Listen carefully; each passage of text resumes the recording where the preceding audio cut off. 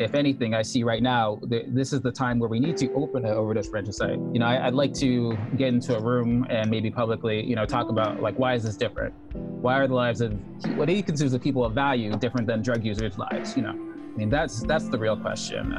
Why not do the same for drug users so they can safely use? You're listening to Narcotica, a podcast giving you the straight dope about drugs and the people who use them.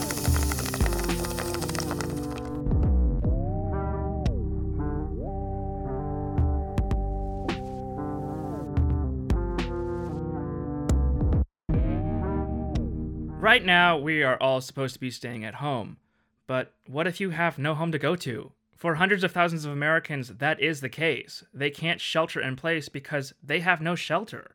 The COVID-19 crisis has exposed many weak spots in our culture and the need for radical change. It has revealed which workers are really essential. Hint, it's not the executives keeping this late-stage capitalist economy afloat, and that we need to pay these workers a living wage. It has revealed that yes, healthcare is a human right, and that contributing to public health is, shockingly, essential to keeping everyone healthy. And perhaps most relevant to this show, the COVID-19 crisis has demonstrated the utmost importance of supervised consumption sites, or places where people can use drugs under medical supervision. We have numerous episodes on this topic in the past, so if you want to check out our archives, there's episode 31, episode 26, or way back on episode number 4 for more information. I'm Troy Farah, and you're listening to Narcotica. Our episode today focuses mainly on Pennsylvania, which in many ways has been ground zero for the opioid crisis and the debate over opening a supervised consumption site. With me, I have co-host Zachary Siegel from Chicago and Christopher Maraff in Philly. Say hi, guys. What's up? Hey, you. And we have two guests today on the show. Sterling Johnson, a housing lawyer who is well known among Philly harm reductionists. He's worked with the Soul Collective, whose primary goal was to open a supervised consumption facility, even before Larry Krasner said he would not prosecute. And this is in the wake of the closure of El Campamento, a long-used injection spot hidden behind privately owned rail tracks that the Inquirer called a, quote, heroin hellscape. The closure was an absolute clusterfuck that landed hundreds of people living in tents under 4 of Kensington's most highly trafficked thoroughfares. Sterling was a fixture at Soul events and went on to serve on the advisory board of Safe House. We also have Matthew Shepik, an organizer with the Philadelphia Tenants Union, a harm reductionist and addiction outreach specialist that works with homeless drug users in the Kensington area of Philadelphia. I want to ask you both what differences you are seeing since this coronavirus crisis happened. And let's start with you, Sterling, what you're seeing. You mentioned that not long ago, after the stay-at-home order was issued, that several homeless encampments were cleared and broken up. Yeah, Troy, the amount of really locally, like Center City and also in Kensington, those places that people usually drop into, people can no longer go to. So where do people go? Where are they supposed to move on to? Places where people went to the bathroom to use the water, inject inside, maybe in a bathroom, behind a building. The issues are dire. The amount of food that people used to get from a lot of the restaurants really has dried up. So I think we're talking like resource at the most basic level, like water and food, places where people are feeling really, really, really tight. Matt, did you have anything to add to that? Yeah. So, the difference I've seen personally on the streets is, so what we've seen so far in the data is that there's been fewer people turning into the CRCs for addiction and fewer overdoses showing up in the ED. But simultaneously speaking to people in the streets, I'm hearing that, they're seeing an uptick in overdoses. So we're not really sure if overdoses are currently going up or down because the data is really limited in the way that it's collected. My hope is that, people just aren't dying in places that we can't see or find them right now. On top of that, to echo what Sterling said, yeah, there's definitely a scarcity of resources. A lot of the groups that typically help out in the neighborhood, providing food, water, and other essentials to homeless individuals in the area have kind of stepped back. Right now, the only organizations I know of that are still regularly providing food and other services is Prevention Point, but they're relatively overwhelmed. There's still a lot of people out there on the streets with nowhere to go. You go anywhere else in the city, it's a ghost town. But if you go up to Kensington, there's still people all over the streets, not social distancing, and these people are vulnerable, especially because of the immunocompromised status that drug use can lead to, and other contributing factors, being on the streets, being exposed to the elements day in, day out. So we've definitely seen a very little aid to replace what was there before. I just quickly jump in, and I get daily reports that, I don't know, you may get them too, Matt, from police, fire, EMTs, and Prevention Point, which is not every overdose, obviously, but overdoses are, like, at least according to that data, that's about the only good thing about this whole thing. And they'll have days without a single fatal. When we were having 3 to 4 a day in 2017. And as I wrote recently in Filter, I think there's a perception that supply lines are going to get cut, and people are, I think on the supply side in Philadelphia, maybe holding on to stuff. It's not really the case, according to the sources I spoke to down there, that said it's still flowing, because it's coming through in the commercial shipments, which haven't been, they didn't shut that yet. So I don't know. In those 3 main variables, like police, fire, EMT, and Prevention Point, there are days we don't have a single fatal overdose. Yeah, I mean, to me, it just seems like we're in a huge atmosphere of uncertainty. Like, we probably won't know for a while whether, overdoses are going up or going down in this, how long has it been? 6 weeks or so? And then, like, I don't know. It's so hard to get a solid grasp on everything with the limited data collection that we have. And so I'm just like sort of like holding on to like images and shit that I see. And to me, like, one of like the grimmest / most absurd things I saw on homelessness was out of Las Vegas, where they set up like a grid for people to sleep in, like a square in a parking lot, and it was like all 6 feet apart, and there's just like I don't know how big the grid was and how many people were in there, but there's like 100,000 plus hotel rooms in Las Vegas that are just straight up empty, and yet people are like still sleeping outside. Just like the whole, I don't know, like the whole pandemic is really showing, like, who matters. And it's like corporations, it's their bottom line. It's definitely not people. Like, this is more of the same, but it's just like so in our face now that we can't, I mean, we've all been paying attention to this stuff for years, but it's like, I don't know if anything will change after this. Like, the images are just so galling, but yeah, grim stuff all around.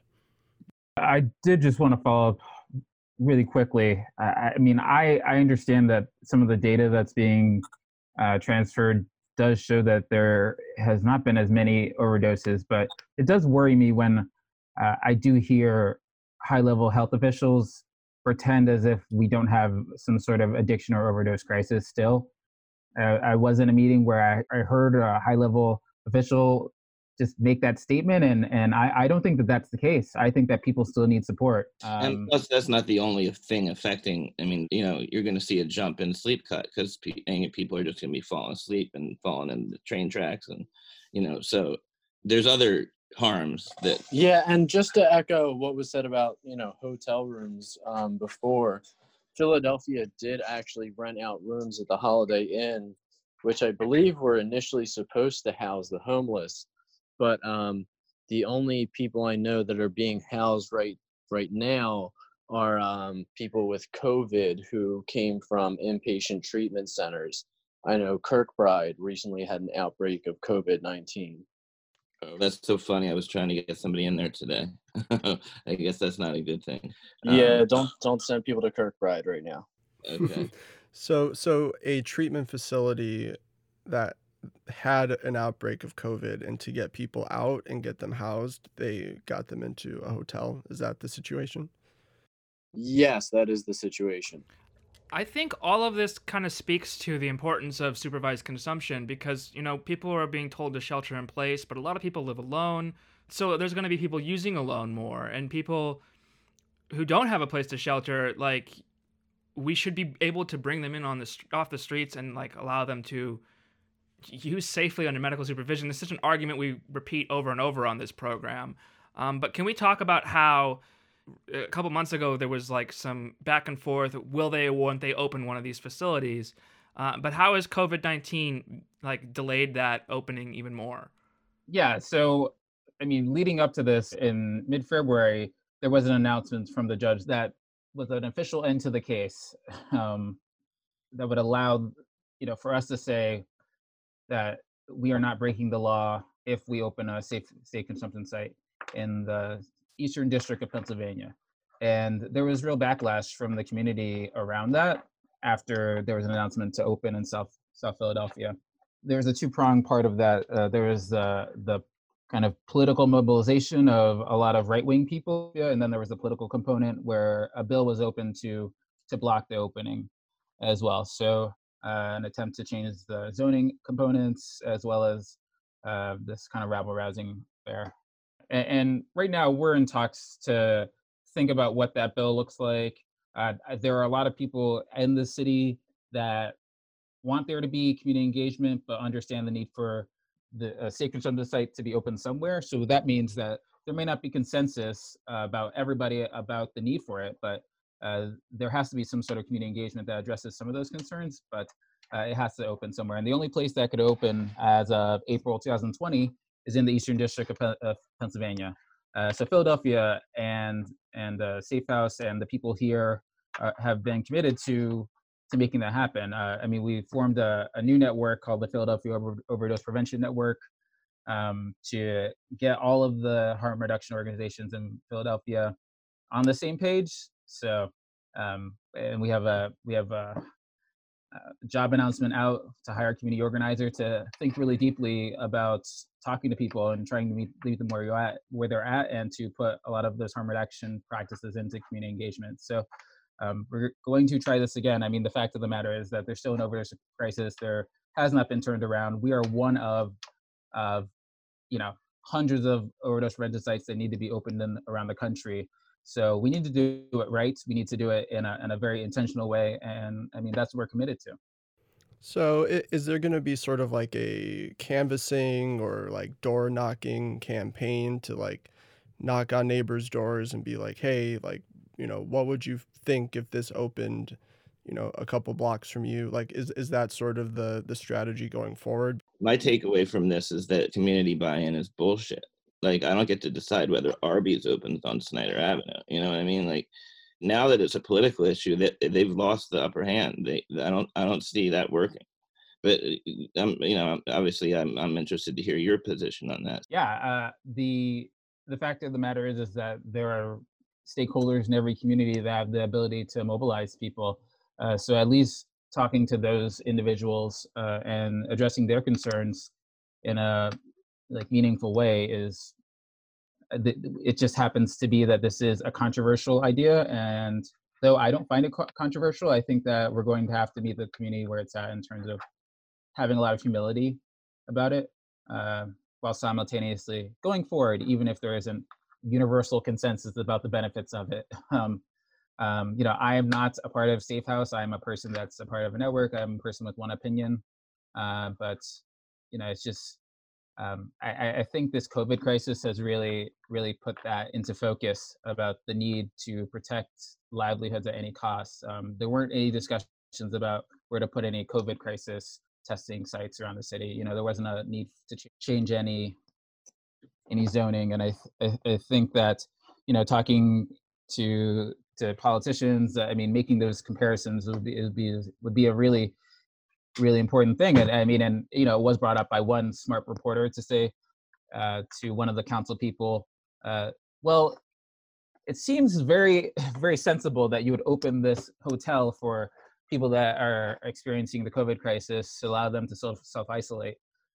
Why not do the same for drug users so they can safely use? And he said that this is different. I'd like to get into a room and maybe publicly, talk about like, why is this different? Why are the lives of what he considers the people of value different than drug users' lives? That's the real question. I mean, if anything, I see right now this is the time where we need to open an overdose prevention sites, or harm reduction spaces, or syringe exchanges, other interventions have always been open during the crisis because it was a crisis. They didn't wait until after the crisis or at a convenient time to save lives. They acted swiftly, and because people's lives mattered. Right now, we know that drug users' lives don't matter to these people. Isn't there also like some absurd development where so a syringe exchange like is technically illegal in the state of Pennsylvania, but syringe service workers were like deemed essential workers and were like allowed to stay open? Didn't that happen like weeks ago? It's illegal anywhere outside of Philadelphia and Pittsburgh. Okay. But that doesn't mean there aren't groups doing it and being sort of turned a blind eye to. No, right, but like the state or the law is that like this stuff is illegal, like giving people syringes is illegal in certain respects or certain areas, whatever, but at the same time, like they were also deemed essential. Like that dichotomy is, like, like clearly doesn't square out. Like you have to pick a side. Yeah, I think, I mean, that's right, and it gets to the point of, it's like, what is the law? What does the law mean? What is the purpose of the law? A lot of those assumptions have been challenged here during the COVID crisis. When it comes to needed services, certain service programs clearly are essential services that are very important to the communities, even the communities where they are not illegal and that they work underground. They happen to be very important parts of those communities. I think that the fact that we see it, at least in Philadelphia, where the idea of arresting somebody and putting them into a box, incarcerating them immediately, seems to be questioned as a whether that's a threat to public health. And when it comes to here, we've seen that people are allowed to cite and then, I guess, arrest and cite and then allow people to leave, and that doesn't seem to be threatening public safety. I think that there's a group of people that are attempting to show that it affects public safety, but it hasn't. So it's like, well, why should people ever be in a prison for drug possession or for engaging in sex work? Those questions are being challenged right now. And I would add that in my experience, opioid users, opioid dependent people are not committing violent crimes. They're boosting, they're opening car doors, and I mean, they're doing like the kinds of things that would qualify. That's why there hasn't been an uptick in crime, because they've already been doing that kind of stuff, and it's not going to register on a violent crime. We're still keeping violent criminals, but unfortunately, the people that got arrested just prior to this are having a hard time getting out. Did you hear anything about a couple hundred let go, or was that just sort of a street anecdote I heard from Philadelphia County jails? So I have heard that they are increasing the amount of people that they are releasing. It is not happening fast enough. I think Philadelphia is one of the cities that has lagged behind others. So I mean, yes, we have been released some people, but not nearly enough. Sterling, when we met at Reform in St. Louis last year, you expressed some criticisms of the supervised consumption and the harm reduction movement as be kind of lacking representation. Like, a lot of people in this space are, people that don't have a lot of experience with drug use or sex work or no experience at all. And yet they're on these boards, they're making these changes, they're the ones that are representing everything. Can you talk about why that's kind of ineffective? I mean, it comes down to a mix of a few things. I mean, there are no fast and hard rules about like representation, and we see a lot of tokenism going on, but it is really important to have people that have experienced some of these things so they understand the urgency. An issue like homelessness is a really good example of that, where people understand that have been homeless, understand the fear and the intricacies of being homeless, of getting your stuff stolen on a regular basis, of feeling like you need to be awake all the time. So that might lead you to more stimulant use. The idea of you being cold, this is the cold that like never goes away because you've been out there. Those are just things that, I don't know, if you never experienced it, you're not going to think about that. You're going to say, oh, a person can experience that. That's fine. You don't think of it as a horror that like you never want to get near again. And I think that we're seeing a lot of things that are like structural, that are based in our kind of racist, ableist society too, where people think that if you don't meet a certain standard, that you don't deserve human dignity. I think that's just one of the really, I don't know, can I say fucked up things about of our society. But that it really goes down to having a real group of people that you can go to talk about the intricacies of the issue that you're talking about. Yeah, I mean, it seems like, I've written this and we've all said some version of this, that there are huge blind spots in the policymaking process if the right people are not at the table, and if the right people aren't in the room to ask the right questions, then that's how we get bad laws. That's how we get stuff that, is labeled, oh, that's an unintended consequence of this, but it's like it's the most obvious consequence to someone if they would have seen it. And I think there's just sort of like a nonchalance or sort of like distant attitude that I think is part of the policymaking process, and also part of government officials. Like they take on that attitude. And like I just heard it, I think today in like a press conference, like one of Andrew Cuomo's officials said that, oh, only 263 people inside Rikers died from COVID-19 so far, and like we dodged this huge outbreak that we thought was going to happen. Like the number should have been much higher, and it's just like hand waving away 263 people who died as, oh, well, they're just prisoners, like no big deal, it could have been much worse. And like that kind of stuff just like makes my stomach hurt, but it comes out of their mouths like with such nonchalance and such ease. And this gets to like, the whole heart of what we've been talking about is who matters right now. And again, it's like not the people who were suffering and marginalized before this. And if you're in state prison right now, you're on full-time lockdown pretty much. I met a guy that came out of Phoenixville the other day. He said they get out of their cell for a shower, they're put back in. The guards, and they had 3 cases, like 1 guard, 2 inmates, and the whole prison is on lockdown. It's torture, like solitary. It's torture. It drives people fucking insane. I mean, if I could just give a couple of on the ground like observations that are contributing to this. One is that the drug user population is actually becoming the victims of crime more than perpetrators. In the past week, I know 2 people that are good sources of mine that have been robbed. One guy was beaten up, had his ribs broken over nothing, really, literally nothing, just stress, the common stress we all feel, but the stress that's amplified by not knowing where your next meal is going to come from. SEPTA is bleeding money. That's our transport agency. So they're people are leaving there. They're trying to, they shut down 2 stations, 2 of which are adjacent to K&A, Kensington and Allegheny, which has pushed more people into that area. So there's a lot of like policy things that have policy initiatives that have been enacted that are making this population very desperate. People are running out of money quick. If you want a really, really cheap pair of Air Jordans, brand new, go to Kensington right now. It's like that kind of situation. Yeah, so shutting down Somerset Station was straight up discriminatory, in my opinion. What is Somerset Station, just for people not in Philly? So Somerset Station is where a lot of users congregate. A lot of people that smoke K2 congregate in that area. Some dealers for pills congregate in that right in that intersection right there. There's a couple of delis. It's essentially like one of the hubs outside of Kensington and Allegheny. I would actually say that there's more people there typically now than Kensington and Allegheny.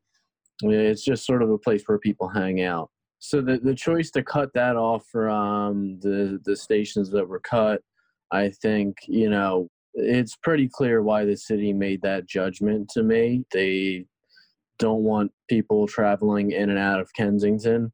and it's clearly pretty discriminatory in my opinion. As far as like violence and victimization goes, my clients are robbed weekly. I mean, just yesterday I encountered 2 clients who were victims of violent crime. Our program is currently giving away phones to people so that we can stay in contact with them and stay in contact about their medication so that we can call in their medication for them. And so far, we've already had a handful of those phones stolen from some of our homeless and some of our housing insecure individuals. So it's ridiculous. Yeah, which gets back to sort of the politics of who matters, and it's like the police are not serving and protecting these kinds of crimes, right? Like someone who doesn't have a home, who's losing property, like that's not considered a property crime. Like these people don't hold property. Yeah, exactly. And when my clients go to fill police reports or flag down a police officer, the police will typically flat out refuse to fill out a police report, and they tell them that they have to go to the police station to file a police report, which is not what they would do in any other part of town. And the police station is several miles away, and they expect these people to get there on foot. Yeah, but if like a 6th grader in the suburbs gets their iPod mini stolen, yeah, like the school shuts down. Oh yeah, it'd be a federal case. I mean, my car was stolen in the 24th, and I'm supposed to call 911 down here in South Philly. So the 24th district is way far away from here. Wait, your car was straight up stolen? What the fuck? When did that happen? Dude, it took me my girlfriend like 3 or 4 days to track it down, and I think it was a towing. Like we have a lot of really, really shady towing companies in Philadelphia, and I think they saw it sitting in this lot for a couple of days because I had a flat, and they just gripped it up because that's where the police department says it is, and then but the company said they didn't have it, and it's just been. But I can attest to that, and also police don't want to get near, like they don't want to touch anybody. You know what I mean? Speaking of that, there's like I think like Lawrence County, Indiana, something like that. A sheriff like came out and straight up said that during the pandemic that their police officers will not be carrying naloxone and will not be reversing overdoses. And it's just like gets to this whole kind of mind-numbing spot where for years the police have sort of paraded their, overdose reversal, naloxone tool belt as like, we can't arrest our way out of this and we're helping the community, when like, probably a large portion of police to begin with never wanted to take that on and never wanted to be the first responders to overdoses. And like now some are just coming out and straight up saying like, yeah, we're not doing it. And it's like, good, like you don't have to do that. Get the naloxone to people who actually know what the fuck they're doing. And like you don't need to arrive on the scene of an overdose. Like there's no reason for it. Like it's not a homicide investigation. Like if there's naloxone and some, health personnel there, that's it. And this gets back to safe consumption sites. If we have those, then yeah, cops don't need to show up at overdose scenes and start going through people's phones and then start creating a drug-induced homicide case. To me, it's really interesting, like what the purpose of them too is. I know I want to go back to the idea that at least in Philadelphia, we had a stay-at-home order that started on the 23rd of March, 2020, and that was the same date in which our city government got together and decided to clear out an encampment that was under the convention center. These 2 spaces that are fairly well lit and safe for people to stay at night. And they usually clear out in the morning, but our city government decided to go forward during the global pandemic and force the people to move. And many people did, and they went, but, and there was one person that didn't. And their response to that was to involuntarily commit him. There was a slight altercation. 5 police uniformed men were on this one gentleman, and they put him in the back of a wagon and they took him away. And they involuntarily committed that person, which sometimes is worse than arresting a person. And then after that, what we've seen is a police vehicle is just hitched out at the end of the convention center. I don't need to say the particular streets, but they're just posted there for 24 hours a day. So when it comes to the purpose of the police, I mean, we know that they're there to protect private property. They don't protect us. They when people say that or call the police and you expect them to protect you, it's laughable to think that, unless you're talking about money, that they serve. That has to be talked about over and over again. Yeah, I discovered an encampment that just had 3 tents, like way off the grid down here yesterday, and people are just are moving out of where they're going to be found, pretty much, and that's problematic for. Yeah, and I know about, or I'm on a thread where we're talking about some encampments, but I don't even want to go to them because the police, at least in what I've seen, is that they know a lot. I mean, of course, we live in a surveillance state, so they kind of know everyone, like where everyone is, and they have quote unquote relationships with the people. But it's like as soon as you go someplace, the police are going to find it, and then they're going to break it up, and then it forces the people to move to another place. I want to get back to naloxone. How is naloxone access being impacted by this crisis right now, and how is that contributing to overdoses? To my knowledge, Prevention Point is still giving out just as much naloxone as it was before, but other programs that may distribute naloxone in the area have not been doing so. I mean, I'm no longer with Soul Collective, but they have not stopped their outreach. Angels in Motion has a mobile syringe exchange that's goes throughout the city, and they have continued to do their work. I mean, in terms of naloxone outreach, for me and a few of my compadres, a nascent organization, yeah, we're continuing to go to places that others won't go to as well. So there's a large network of people that know that the overdose crisis has not stopped, and we're going to continue to be giving as much naloxone as possible.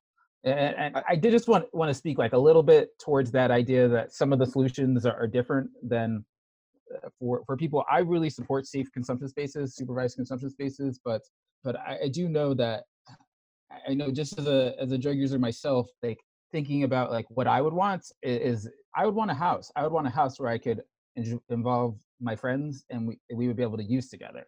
I wouldn't want to have to go to a place where I would be observed and surveilled. I'm like a fairly paranoid person, and if I'm using, I'm extremely paranoid. So I don't know. That just is not my ideal situation.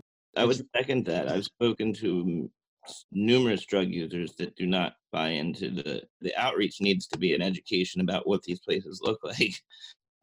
Yeah. Slight note on that is that building is as a lot of drug users already use it. I think that was kind of a red herring, but still, yeah. I mean, I think that it would be interesting to figure out like what would the drug users of South Philly want. They might want their own personal space and come and go as they want, or they want it in Kensington, so. When thinking about this, I always go back to Travis Lupik's fighting for Spacebook because, that was a situation in Vancouver where, it wasn't necessarily like top down where you had, a bunch of sort of policy people and non-users and lawyers and other people sort of bringing the idea to officials to make it. It was more ground up where you had, a very organized group of users who wanted this, and then they made it happen, and then they went out and convinced their fellow comrades that this is something that we need. And it took that kind of mobilization for the buy-in to happen, whereas in the US it might be sort of reversed, where you have the professional class of academics and other people who do think it's a good idea, and the mortality numbers sort of like merit a sort of intervention like this. But then there's a whole other component that I think, it's a big question how this will play out in Philly, whether or not, if you open the doors, will people use it? And I think that's where, Sterling, you were maybe talking about at the top of the show about not just getting the community buy-in and the NIMBYism tamped down, but also organizing on behalf of the people who would use it or wouldn't use it. Yeah, and I do just want to kind of break down like even some of those fissures in the community too. I mean, I live down here in South Philly, a majority black neighborhood, and I talk to people, and I don't know, it's like this is just not on the radar of a lot of people. I mean, it's really quite interesting to have some deep discussions. I think that it's a no brainer for a lot of people. They're like, yeah, and you're going to connect people to resources, yeah, to housing and healthcare, yeah, of course they want that. I mean, and these just happen to be people that just aren't the people that I think anybody cares about. Some people with some Section 8 and some live in public housing, but it's a no-brainer to them. I think it seems to be this middle class that has power over like their housing values. You know, I mean, those are the people that are stopping this. Matt Sterling, I know you've had the experience that I have every day. In fact, there's somebody texting me repeatedly right now in desperate condition. There's a lot of our own money going out into helping people get well. It's it's tough for the people out there that are covering this community or working in this community. And I appreciate the work you guys do, and I know that we're all doing more than just saving lives. I mean, we're sort of getting people through, and I have a baby on the way. Like, I can't even afford to do this, so I don't carry money with me usually. But there's a couple people that have my number, and I've been, it's been hard to say no. You know. I kind of just wanted to go back to, sort of, what Safe House would look like or should look like, or how it would meet the needs of a drug user. And I agree with Sterling. I don't necessarily love this sort of institutional format. I think maybe as a pilot program that, yeah, it's a good idea. But, thinking back to when I was, shooting heroin, I would have wanted something more like what they have in Kensington right now, which is the public bathrooms, where maybe there's some sort of attendant who's Narcan trained or, able to respond to things in a proper manner. But having those, throughout the entirety of the city, drug use isn't isolated to one or another part of the city. It's everywhere throughout the city. And for me, shooting heroin was just a casual part of my day. It's something that I needed to do to get to the next thing. So, that is sort of more like a more casual and more widespread implementation is something that I personally would like to see, because this single isolated institutional building, it sounds like a great idea, and the connectivity to services sounds like a great idea. I like that, but we need something that's more accessible, something that people are actually going to use. Yeah, and thinking about that, just like if just the way that people use drugs, whether it's cocaine or heroin or MDMA, like they're not really using it in like a stall with a nurse watching them. Like that's pretty foreign concept to people, and drug use. Maybe that analogy doesn't really work out because there's just a pretty strict pragmatic approach to the opioid situation, which is monitor for the first 20 minutes or so to make sure there's no overdose, and then sort of like you're saying, Mac, like go about your day and go to the next thing. If going to a site, like going across town and then waiting in line and like doing this whole rigmarole, yeah, that might not really fold into someone's everyday life, and they may not use it that way. So like all these little nuances of daily life might not be at the forefront of the consumption or formation of something like a supervised consumption site in America. So yeah, I think thinking about all those things gets back to what we were saying before, why it's so important to have the right people at the table. Yeah, I know. Chris made a great point about the money that people put out for others. Last year, the general assistance, like $200 a month, was cut in Pennsylvania. And I know I was as a person that I was on general assistance, and I was living with my aunt at one time, and it was this thing that like really sustained me, as well as food stamps. So I just remember that experience of it, and I just know that money it just is transferred to the people that are in the community. It's the people that are buying food for people that they know, or getting people transit to somebody, getting a lift when you need to get somewhere quickly to a doctor's appointment. It's all this stuff where there's costs that are here that still exist, even if the government doesn't do anything about it. It makes, and people are often, and I get accused of being angry about things, but when I know that there is money available that could be used for people like being in a hotel, and I know that like I have friends of mine that are taking their own money, their own salaries, and paying for hotels for people, and the government's not doing anything about it because they don't think that they should. Like, that makes me really fucking angry. It makes me really fucking angry that the state whose job is to do this thing, or maybe the Philadelphia Housing Authority, housing authorities across the country, or the Office of Homeless Services, when it's in their mission to do it, it takes like a small woman who just like gives a shit about people to like house people that are immunocompromised, people with children. That cost still exists in this world, and there are going to be people that take it on because they care.